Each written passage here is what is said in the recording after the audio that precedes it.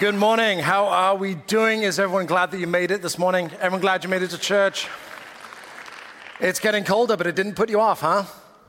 Well, I'm delighted that we're able to be here, and as we've done the past couple of weeks, we've pulled everyone's attention and pulled everyone's thoughts. The election's coming up. I'm sure that it's weighing on many of our minds. It's a big thing that's going on right now, and it's very easy to get consumed with everything that's going on. And no matter which way you sway on these things, it's very easy to get wrapped up in everything. And I'll just be honest with you. I was tempted to fashion a message today around the election, everything going on, and start talking about unity and things like that. And I came to the decision that, instead of let's just addressing it and talking about it, let's just push pause so we can have a breath of fresh air, because it feels like the air is not fresh outside, and instead we're just filled with it. So for the next few minutes, we are going to get a breath of fresh air. We're not going to worry about everything that's going on. And I don't know about you, but I feel that worship set us up perfectly for that. Come on, can we hear it for the worship team? So we're going to have a breath of fresh air, but we're going to continue to invite you and encourage you to be praying and fasting for the nation. Pastor Randy put that out a few weeks ago. So we're going to continue to invite everyone to join with believers all over the nation, that we're going to be praying and fasting. God is still sovereign, and that will not change Tuesday evening. Can I get an amen? So please continue to pray and fast and believe that God's will, that God's people are going to rise up, and that good things are going to come, and that America's best days are ahead. Amen? Amen. So last week, I had a really great time sharing with you, and we started this series that I titled Also Starring. And the idea is that if you look at whether it's a movie or a book or any kind of story, is that you have the main characters, so you'll have the hero of the story, and then you'll have some supporting characters around theirs, and you'll have a villain and all the rest of it. But then there'll be groups of people that help move the story along and help add something to the story. So for instance, Star Wars, any Star Wars nerds in here? Be proud. Don't be ashamed. So in Star Wars, you have Luke Skywalker. He's the hero. You have Vader, the bad guy. But then you also have the Ewoks. And you have the Stormtroopers. And then you think about the Wizard of Oz, and you have Dorothy, and you have Tin Man and the Lion. But then you also have the Munchkins. And so these groups of characters, these groups of people within the stories, they help move things forward. And so we're going to take some time and look at these different groups that crop up in the New Testament, in the story of Jesus. We're going to look at these groups that are around the story of his earthly ministry to see how it can help add to our understanding of the story, because 2,000 years of human history have kind of given us a lack of understanding about a number of these groups that wouldn't be around today. So last week we spent some time and we looked at the Pharisees, and they ended up being the bad guys of the story. But little did the people at the first century know that they were the bad guys. They thought they were the best of the best, and Jesus came and undid that myth. So last week we looked at the best of the best, and today we're going to look at the worst of the worst. So last week was the Pharisees, the best of the best, the people that would have a fair claim to say that they were the holiest, they were the ones closest to God, they were the ones that God loved most. We had a look at those guys last week, but this week we're going to look at the worst of the worst, and we're going to start looking at tax collectors and prostitutes. And we're going to start thinking about how Jesus related to these people, what the society would have said is the worst of the worst, and how Jesus related to them and what we can learn from that. And then before we head out today, we are going to share communion together. Anybody else missed communion, being able to partake in that through all the shutdowns and everything else? So I'm glad that we're going to be able to do that. But right now, we're going to go to Matthew 9. Matthew 9, I'm going to be starting in verse 9. And this is Jesus. As Jesus was walking along, he saw a man named Matthew sitting in his tax collector's booth. So here's Matthew, a tax collector, and Jesus says to him, "Follow me and be my disciple," Jesus said to him. So Matthew got up and followed him. Later, Matthew invited Jesus and his disciples to his home as dinner guests, along with many tax collectors and other disreputable sinners. Now, this is a polite way of saying, and prostitutes. This is a nice, cleaned up, polite way of saying tax collectors and prostitutes, according to some of the experts that I've had a chance to look at this week. But when the Pharisees saw this, when they saw Jesus eating with tax collectors and prostitutes, they asked his disciples, "Why does your teacher eat with such scum?" I want to tell you that this is not a crazy question. To ask Jesus, who's supposed to be a holy man, to ask him, why are you eating with people that are far from God? Why are you associating with people that are actively pushing God away, that their life is a million miles away from God? Why are you associating with such people? This is not a crazy question for this. Why is Jesus eating with such scum? And nobody listening would have leapt up to these people's defense. Nobody would have leapt up to say, no, they're not scum. You shouldn't talk to me. No. They would have agreed, yes, these people are the lowest of the low. And somehow Jesus, who's supposed to be some kind of holy man, they hadn't quite figured it all out yet, but somehow he's eating with people that you and I would be pushing away. How is this possible? This was a question that came up. And not only was he associating with these people, he was eating with them. And in the first century, in that Jewish culture, to eat with someone was the highest sign of approval and association. This wasn't just some quick bite on the go. This was a feast that had been prepared. And here's Jesus, and who's he hanging out with at this feast was the lowest of the low, the worst of the worst. And if you think about it, even in our terms today, even 2,000 years later, who you have over to your house for Thanksgiving dinner will say something about the people you associate with and the kind of person you are. If someone questionable was invited to your house for Thanksgiving dinner, I don't think it's out of the question that somebody would pause and go, huh. And that is exactly the same as we had here, is that as Jesus was associating with these people over a meal, Jesus is saying, I am not ashamed to be associated with the people that you are looking down on. I'm willing to get close. I'm willing to build relationship. I'm willing to have these people draw close to me. I'm willing to let everyone else see that I'm okay associating with these people. And the Pharisees, they had extreme feelings about cleanliness and eating and association. So this would have absolutely spun their heads, but it didn't slow Jesus down. And if you're taking notes today, and I always encourage you to do so, the first thing I'd ask you to write down is that Jesus pulled up a chair for the people others were pushing away. Jesus pulled up a chair for the people others were pushing away. Now, these people that Jesus is making room for at the table, they're excluded, they're disqualified, and they're uninvited. And Jesus not only overlooks that, he deals with that. Jesus not only overlooks that, but he gives hope to that, and he keeps working with people so that they can be free from that. Jesus didn't leave them as he found them, but Jesus said, you know what, come close to me, and we can keep going together on this journey, and you can leave behind all the things that made you disqualified. All the things that got you uninvited, we can deal with. All the things that caused we can fix it up. All the reasons that everyone else is saying, you know what, you're not good enough to be here. You don't deserve to be here. You know what, stick with me, and we'll start turning things around. And for the Pharisees, this would have been an ongoing point of contention. This didn't come up just once in the story of Jesus. This came up over and over again as the Pharisees, our friends from last week, they kept objecting to the kind of people Jesus was willing to get close to. We're going to go to our next Bible passage. This time we're going over a little further along, Matthew 21. Starting in verse 23, when Jesus returned to the temple and began teaching, the leading priests and elders came up to him. They demanded, by what authority are you doing all these things? Who gave you the right? Who do you think you are making room at the table for people that have no business being at this table? Who told you this was okay? How dare you? Who do you think you are? It goes on in verse 28. This is Jesus talking to address this objection. But what do you think about this? A man with 2 sons told the older boy, son, go out and work in the vineyard today. The son answered, no, I won't go. But later he changed his mind and went anyway. Then the father told the other son, you go. And he said, yes, sir, I will. But he didn't go. Which of the 2 obeyed his father? They replied, this is the Pharisees starting to get it. They replied, the first. Then Jesus explained his message. I tell you the truth. Even tax collectors and prostitutes will get into the kingdom of God before you do. Now, this whole parable that Jesus shares, this is a criticism against the Pharisees. This is Jesus letting people know that talk is cheap But what's in your heart and what you do with your life, that's what really matters. That's what really counts. And the big promise that the Pharisees had made, the big outlandish show that they would put on to say, you know what? We've got this whole God thing figured out. We got this whole life of faith thing figured out. Jesus said there's all a show and it's absolutely worthless. But in Jesus' parable, the people that initially said, no, God, we don't want to follow you, but something happened that started transforming their hearts, those are the people that get it.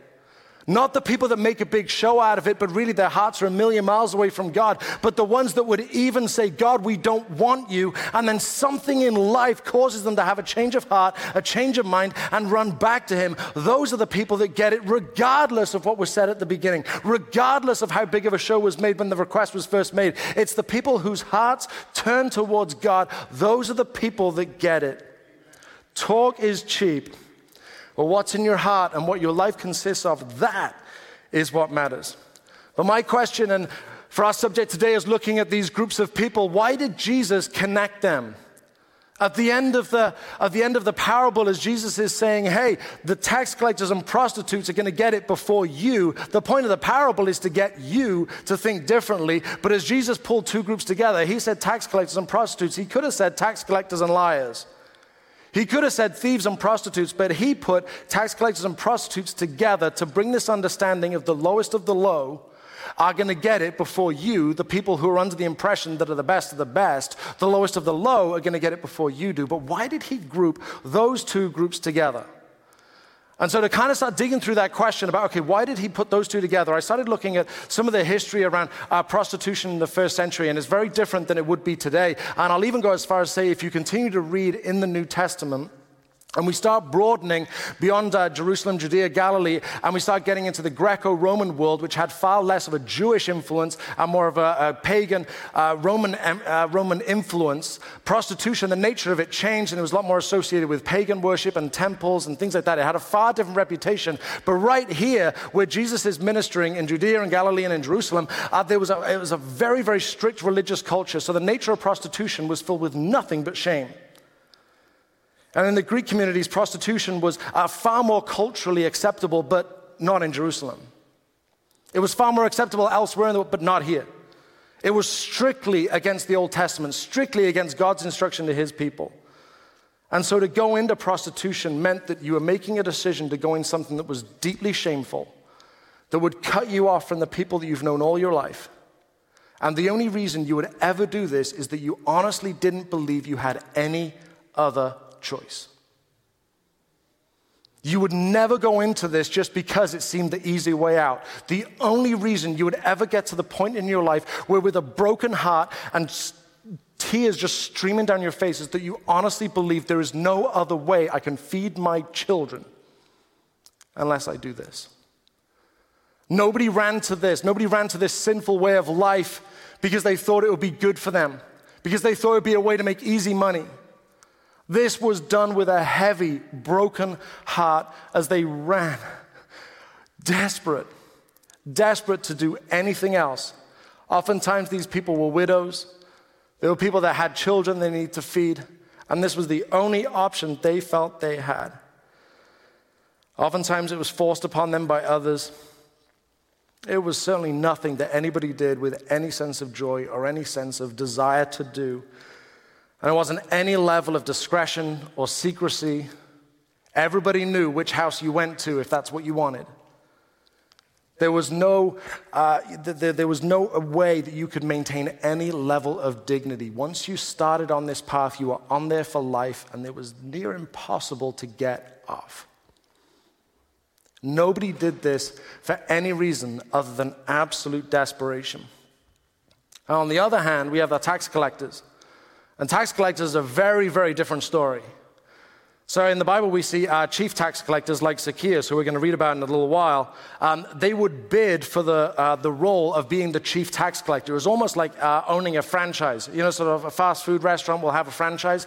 And so the franchisee will approach, say McDonald's or KFC or whoever, and they'll say, hey, I think I'd be a really good franchisee. And the big company has one thing in mind, and that's, can you make me more money than the other guy who's applying to be a franchisee? Is the only concern that they have. the person that wants to have a McDonald's franchise, because if you get the franchise, it's good for a territory and no one else can put a McDonald's in that area because you've got the bid, you've got the contract. The tax collectors work the same way. The tax collectors, the chief tax collectors, would go to Rome and they would say, we can be in charge of that community and we can get you more taxes than anybody else. And the chief tax collectors had somewhat of a balancing act that they needed to juggle with, because it was, we need to get Rome as much money as possible. I want to get as much money as possible, but we can't starve everybody to death. And so the whole balancing act that the chief tax collectors had was trying to get as much money out of the community to bleed it dry without actually killing them. Because they promised Rome more money than the next person who said they could get a lot of money. They want to get a bunch of money for themselves, but you can't kill the golden goose.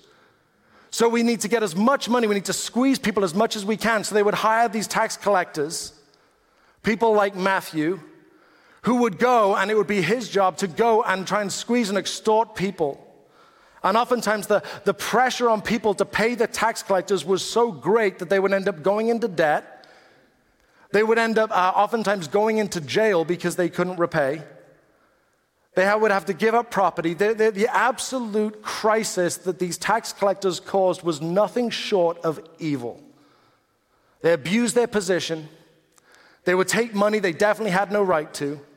They promised Rome that they would get them more money than anyone else, so they had to deliver, and they had the Roman army as their enforcer.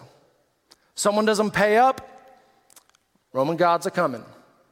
It's going to be a bad day in your house if you don't pay up. This is nothing short of evil. And Jesus paired these two together, tax collectors and prostitutes. The prostitutes who wanted nothing to do with a life of sin, but they felt they had no other option. And the tax collectors who ran towards sin because they thought it would pay off. And the prostitutes, they're living in desperation, possibly widowed. It was a life of poverty. Nobody ever came out ahead. There was never any big financial breakthrough that came from this. And then the tax collectors, they were eager for the money. And there was a very real opportunity that this could be a chance to make big money. The prostitutes in the culture around them, they were considered the lowest of the low. Their fellow Jewish people wanted nothing to do with them, would absolutely ostracize them, absolutely push them to one side, just so they could scrape it together to help the kids live. And then the tax collectors, even though they were hated by their fellow Jewish people, the Romans might have tolerated them. This was a real chance for these tax collectors to make some money, and they ran at this opportunity to abandon faith, abandon their culture, abandon their heritage, abandon the promises of God for this opportunity that they thought could pay off. I wrote this down, and it's not on the screen, but as I wrote this down, it really hit me. It really was a strong uppercut as this kind of thought came to me as I was reading around this subject this week. But the prostitutes, they depended on the same people who shamed them by day to be hypocritical at night just to survive.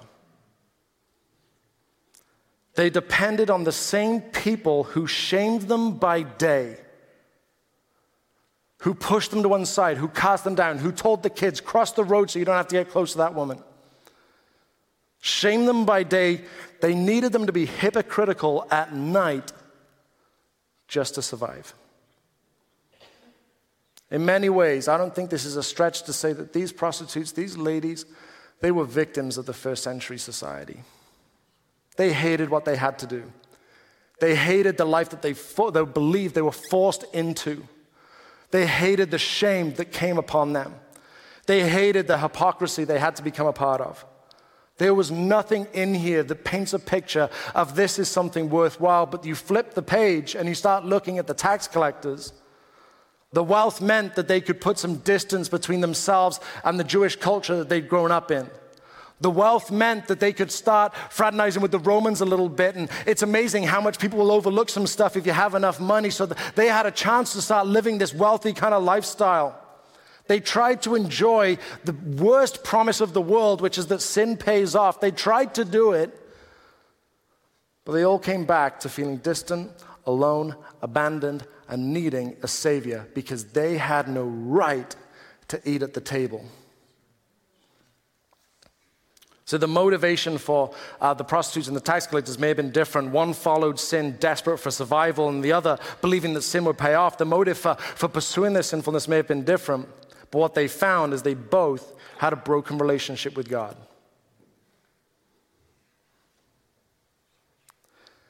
They both found themselves alone and ostracized. They found themselves excluded, disqualified, and uninvited. So much of the Jewish identity was built into their faith and their history, and so much of their Jewish identity was on the promises of God, and they'd been stripped away of believing that they had any part in the promises of God. And as the one was forced into this life of sinfulness and one ran for it joyfully, they found out what many of us in this room have found out. Sin only hurts. It never helps. It is the world's worst empty promise, and it has 100% tax record. See, the tax collectors, they got to experience some of the fun that sin promises, but they found out it didn't pay off. They got to the point where they were desperate for a savior that would make space for them at the table. The prostitutes, they were depending on those people to be hypocritical, and I expect that they would hate every single moment of this life that they were forced into. But when it came time to gather and eat, Jesus made space at the table. Jesus made space at the table.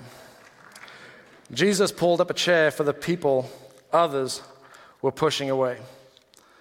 And in all of this, Jesus is our role model. No one can accuse Jesus of being soft on sin. He was on the cross. He paid the price for it. No one can accuse him of being soft on sin, but his love for people was so strong that people would take the truth from him. That's the difference between Jesus and the Pharisees. If one person claps, we may as well all clap. Come on, at home, you can clap. And I'm going to take a drink break.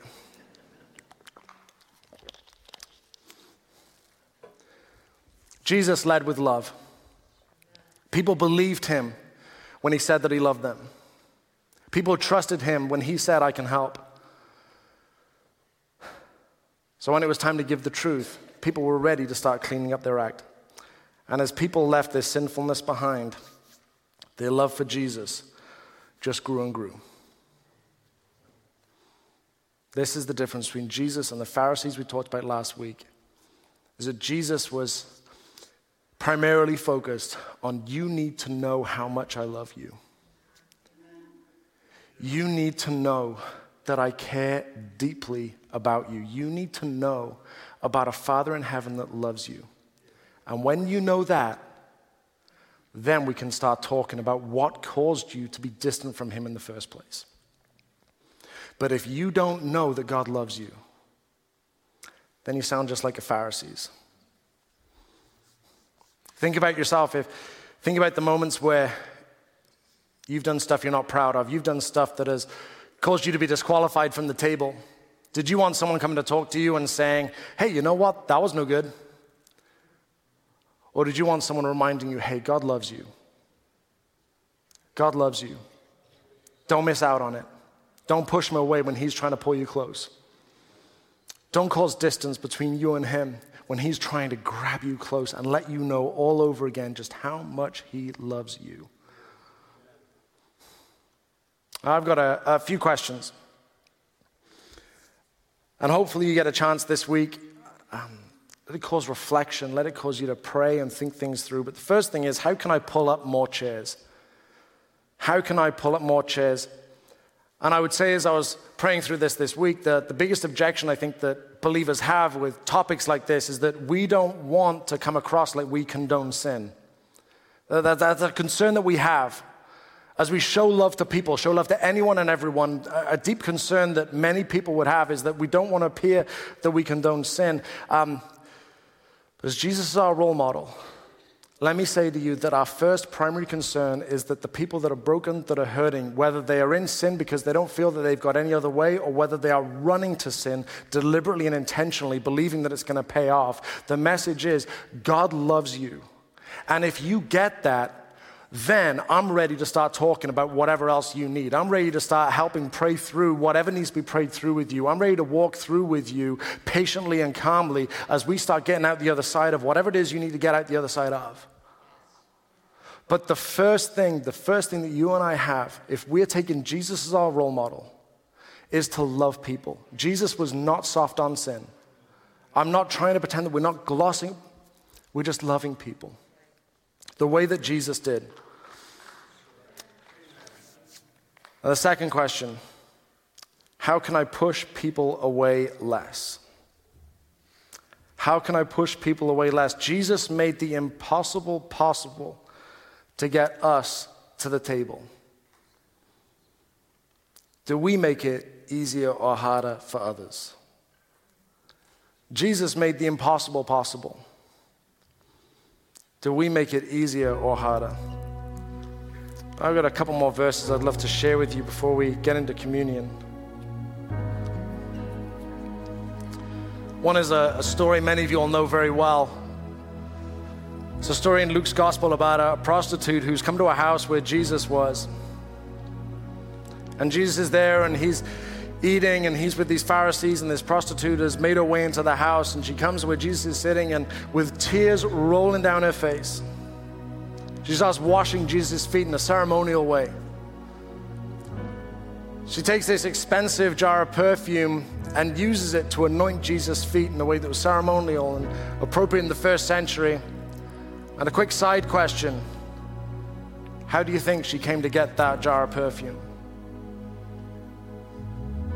What did she have to go through to get that? And she poured it all out because she got it. I'm loved by God. I'm accepted by God. He's making a space for me at the table. I can't help but respond in love and devotion. And as you can expect, the Pharisees didn't like it. So Jesus tells them this, Luke 7:47.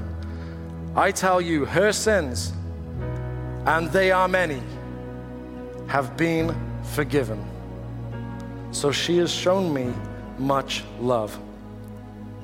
But a person who is forgiven only a little shows only a little love. Then Jesus said to the woman, your sins are forgiven. The things that kept you from the table have been forgiven. It's done, it's over. We're not pretending that those things never existed. We're not pretending that you are really qualified for the table, but these mean Pharisees are making you believe that you're not. No, it's real stuff that we need to deal with and needs to be addressed. But it's done.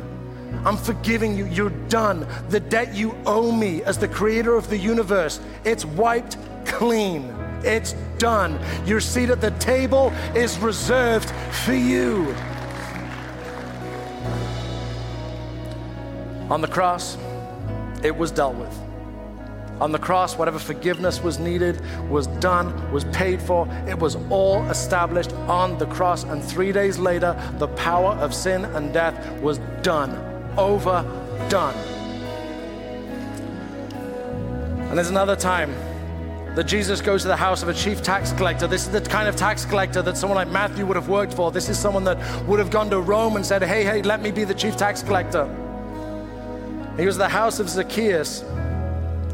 Jesus shows grace, and he shows love, and he shows forgiveness to this man. So the Pharisees, once again, they're outraged that Jesus was eating with Zacchaeus, that Jesus is at a table with this man. This high level of acceptance, this high level of we can be friends. We can be together in this. We're going to be in community together. This high level of acceptance. You're doing that with a chief tax collector? But Zacchaeus got it. Luke 19:8, Zacchaeus stood before the Lord and said, I will give half my wealth to the poor, Lord. And if I have cheated people on their taxes, I will give them back 4 times as much. He got it. And his response to the love of Jesus, to the forgiveness of Jesus, to Jesus making a space for him at the table was, I am done with that sinfulness. I am done with the stuff that separated me from you. I'm done. Why would I ever want to turn back there? Once I've encountered the love of God, my priorities completely have rearranged. I want that. I don't want to go back to the old way of living. I just want more and more of the love of God, and whatever is holding me back, whatever is getting in the way, I need to be done with that.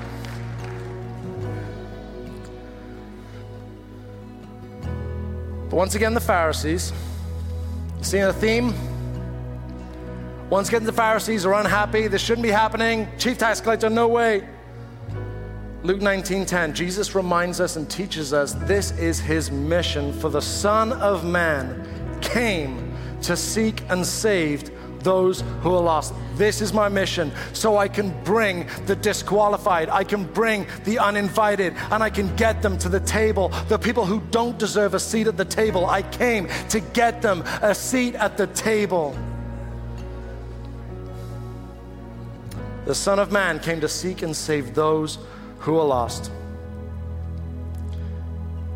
And back to Matthew 9, we read this a little earlier. Matthew 9, verse 11, but the Pharisees saw this. This is Jesus eating with tax collectors and prostitutes. We already read this verse, but why does your teacher eat with such scum? That was the question. And I said, I don't think this is a crazy question. Why is he eating with these awful people?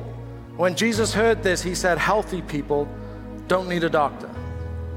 Sick people do. Sick people do. And this is a whole message in of itself, so I'm not going to take too long on this, but think about it, the doctor, you go there for a diagnosis. You go there to find out what the cause is. You go there to find out what the remedy is. That's true healing. And Jesus, when he compares himself to a doctor, he's saying, come to me. I can help you diagnose. I can help you find the awareness of where the sin has robbed you of relationship with God in your life. I can help you figure out the cause of all this, what you keep doing, what's going on in your life that keeps tripping you up. And I can be the remedy you need to have a healed and whole relationship with the Father. I've made a space for you at the table. The table, again, this first century, this association that we can be together. Even though you're disqualified, we can eat together at the table. Probably a few months ago now, I was doing nighttime Bible stories with my daughter Esther, and she's something else. She really is incredible. My wife describes her as pure sunshine, and I think that's appropriate. I'm reading a story with her, and we're reading the story of the Passover, and we talked about that a few weeks ago, maybe a few months ago now. But as I'm reading this story to Esther, she's asking about why are they putting blood on the doorpost? And, you know, I have to be honest, you know, as a 21st century American, yeah, that's weird. It's pretty reasonable to want some explanation from that, you know what I'm saying? So I said to Esther, sort of as a little bit of optimism, I said, well, can you think of another time in the Bible where there was some blood on a post? And after a couple of clues, a couple of hints from Dad, she said, the cross. Yes, the cross. And as Jesus gathered together for a Passover meal, all of it pointing to the cross, he set a table. He made space for the disciples who most definitely didn't deserve to be there. One of them was a tax collector, by the way. And he made a space for them. He made a seat available for them to come to the table. He pulled up a chair for people that were very disqualified and said, I'm going to qualify you. People who were uninvited, and he said, I'm going to invite you. People who never ever had any right to be at that table, he says, I'm coming so that you can have a seat at this table, and you're not going to be the awkward guest that everyone wished would have stayed home. You're a welcome member of the family. And it's with that in mind that we're going to share communion together today. Just as Jesus initiated this on that Last Supper, as he celebrated Passover, all of it pointing to what he was going to do on the cross, all of it teaching us that he is making room and space at the table for people who everyone else would say they don't deserve it. Jesus says, I know. Isn't it great they're here? You shouldn't have those people here. I know. And I'm so happy they made it. Those people, yeah, they're part of the family now. We're going to take communion together. In this room right now, I don't even know how to start calculating the different regrets that are represented here, the different addictions that are being broken in here, the hurts that are being healed in here, the pain, the frustration, the anger that's being conquered in here. I don't know, but I know it's real. And I know that Jesus has made a space for you at the table. So we have these communion cups. I was delighted that we had a way we could do this and maintain social distancing. And they're not necessarily the easiest things to figure out, but let me say this, that there's a top film here, the clear bit. If you peel that back, that gives you the bread. So if you go ahead and do that, and if you wouldn't mind, once you've done that, just hold the bread in your hand. We're going to take this together in just a moment. But let me read this to you from Luke 22. Verse 19, he took some bread and gave thanks to God for it. Then he broke it in pieces and gave it to the disciples, saying, this is my body, which is given for you. The way my body was beaten up and bruised was for you. The way that I was abused and mistreated as I went to the cross, the way that I was beaten and flogged, it was for you. Do this in remembrance of me, remembering that the place at the table came at a great cost. Remembering that we could never have paid that ourselves. And the only one that could did it, as the book of Hebrews says, with joy set before him. So come on, everybody, let's take the bread together.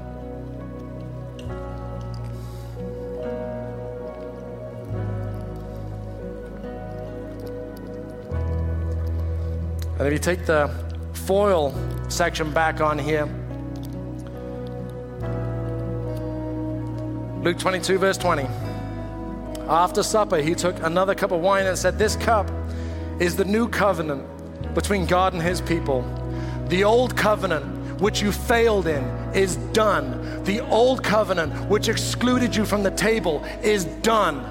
The old covenant, which brought shame and fear and condemnation and gave the Pharisees license to bully you and push you around, it's done.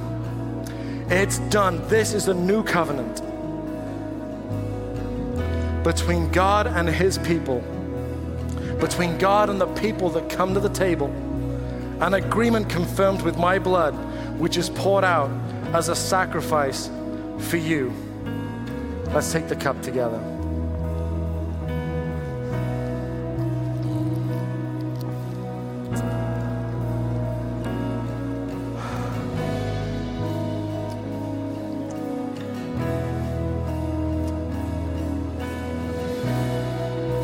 Do this in remembrance of me. Never forgetting the price that was paid so that you and I could have a place at the table, so you and I could have that relationship with God. And you may be here today and maybe you didn't feel comfortable taking part in communion with us, and that's okay. Don't want to make you feel weird about that. And maybe you're here today and you've never decided to take your place at the table. You've never made the decision to follow God. You've never made the decision to follow Jesus and let him be Lord of your life. Or maybe you're here, but that decision has kind of fizzled over time. And if I were to ask you honestly, are you living a life of faith? Are you following God? In a moment of honesty, you'd have to say, no. My friend, I want to let you know that invitation for you to come to the table was as real today as it is 2,000 years ago. There is a place for you in the kingdom of God. This is not a request for you to join our church. If there's another church that is going to be a better fit for you, we'd love to help you figure out what that church is. But I want to give you a chance to come into a relationship with Jesus Christ. I want to give you the chance to heal the broken relationship that we can feel deep in our heart when we're distant from God. And we're going to pray a prayer together in just a moment. And if this is you, if this is the moment where it all changes for you, I believe that life will never, ever look the same if you pray a prayer full of faith today. So I want to invite everybody here, if you don't mind just closing your eyes and bowing your heads. This is just to give privacy to those around you. In a moment, I'm going to invite you to put your hand in the air, and this isn't so we can do anything weird or make anyone feel uncomfortable. I give you my word, we're not going to embarrass you in any way. But when we pray in just a moment, I'd love to know who I'm praying for. So if everyone would mind just closing your eyes. If this is you today, if you're saying, Tom, I'm not following God, but I want to start today. If you don't mind just raising your hand in the air just for a moment, just so I know who I'm praying for. Amen. Amen. Anybody else here? Thank you. Thank you. Anybody else? I promise I won't embarrass you. But when we pray, I'd love to know who I'm counting in. Amen. Anybody else here? Amen. You can put your hand down. Thank you so much. Well, church family, I want to invite you, if you don't mind standing as we pray. And we're going to pray full of faith, full of belief that people's lives are being transformed here. The words are on the screen. And if you believe this, I want you to pray this along, believing the life is going to change today. So come on, everybody, let's pray together. Repeat after me. Lord Jesus, I believe you died for me. I want to follow you. I invite you to be Lord of my life. Help me follow you every day. I want to leave my old life of sin behind and heal my broken relationship with God. In Jesus' name, amen. Amen. Come on, church, let's celebrate. People are finding God in here today. Amen. Well, I don't know about you, but I'm glad I made it to church today. Amen. Word of Life Church, I hope there was something here that was helpful for you. For those incredible, courageous people that put your hand up a moment from now, I hope there's a next step that we can help you figure out. So why don't we welcome Megan and Aaron as they come and help us figure out what the next step might be.